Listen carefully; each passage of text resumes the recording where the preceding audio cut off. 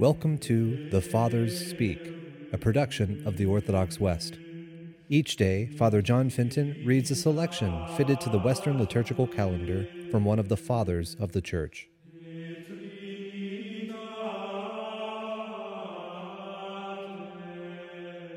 As we this day celebrate the feast of the holy name of our Lord Jesus Christ, let us listen to a portion of a homily by St. Bernard of Clairvaux. O great and wonderful mystery! The child is circumcised. His name is called Jesus. What is the connection between these two events? It would seem that circumcision should be for those to be saved rather than for the Savior. More fitting that he should be circumciser rather than the circumcised. But behold how from the very instant of his birth the mediator between God and man joined human things with divine, the lowest with the highest. He is born of a woman, but her womb is made fruitful without the loss of the flower of her virginity. He is wrapped in swaddling clothes, but the very swaddling clothes are honored by the praise of angels.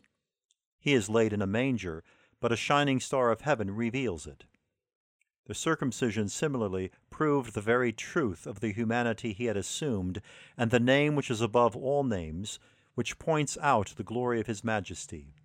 He was circumcised like a true son of Abraham, he who was called Jesus as the true Son of God. My Jesus bears his name not as others before him bore it, a vain and empty title.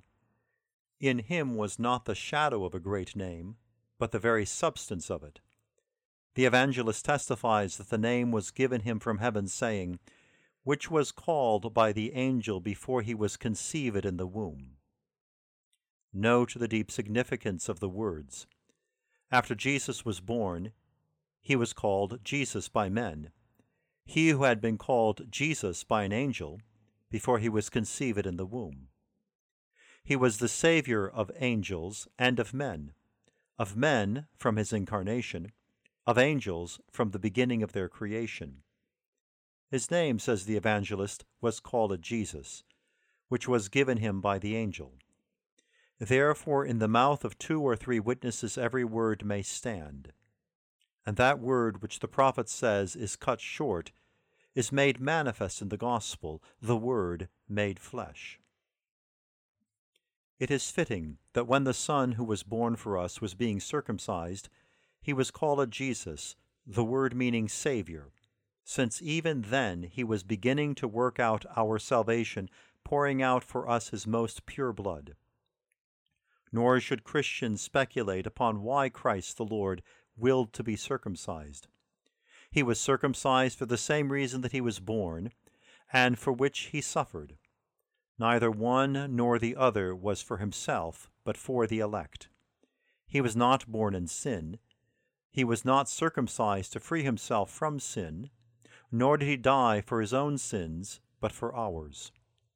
The evangelist says that he was called Jesus by the angel before he was conceived in the womb. This name, Jesus, was not merely attributed to him. It is plain he was called this name from eternity. As it inheres in his own proper nature to be a Savior, so the name is inherent in him. It was not conferred upon him either by an angelic creature or by a human being.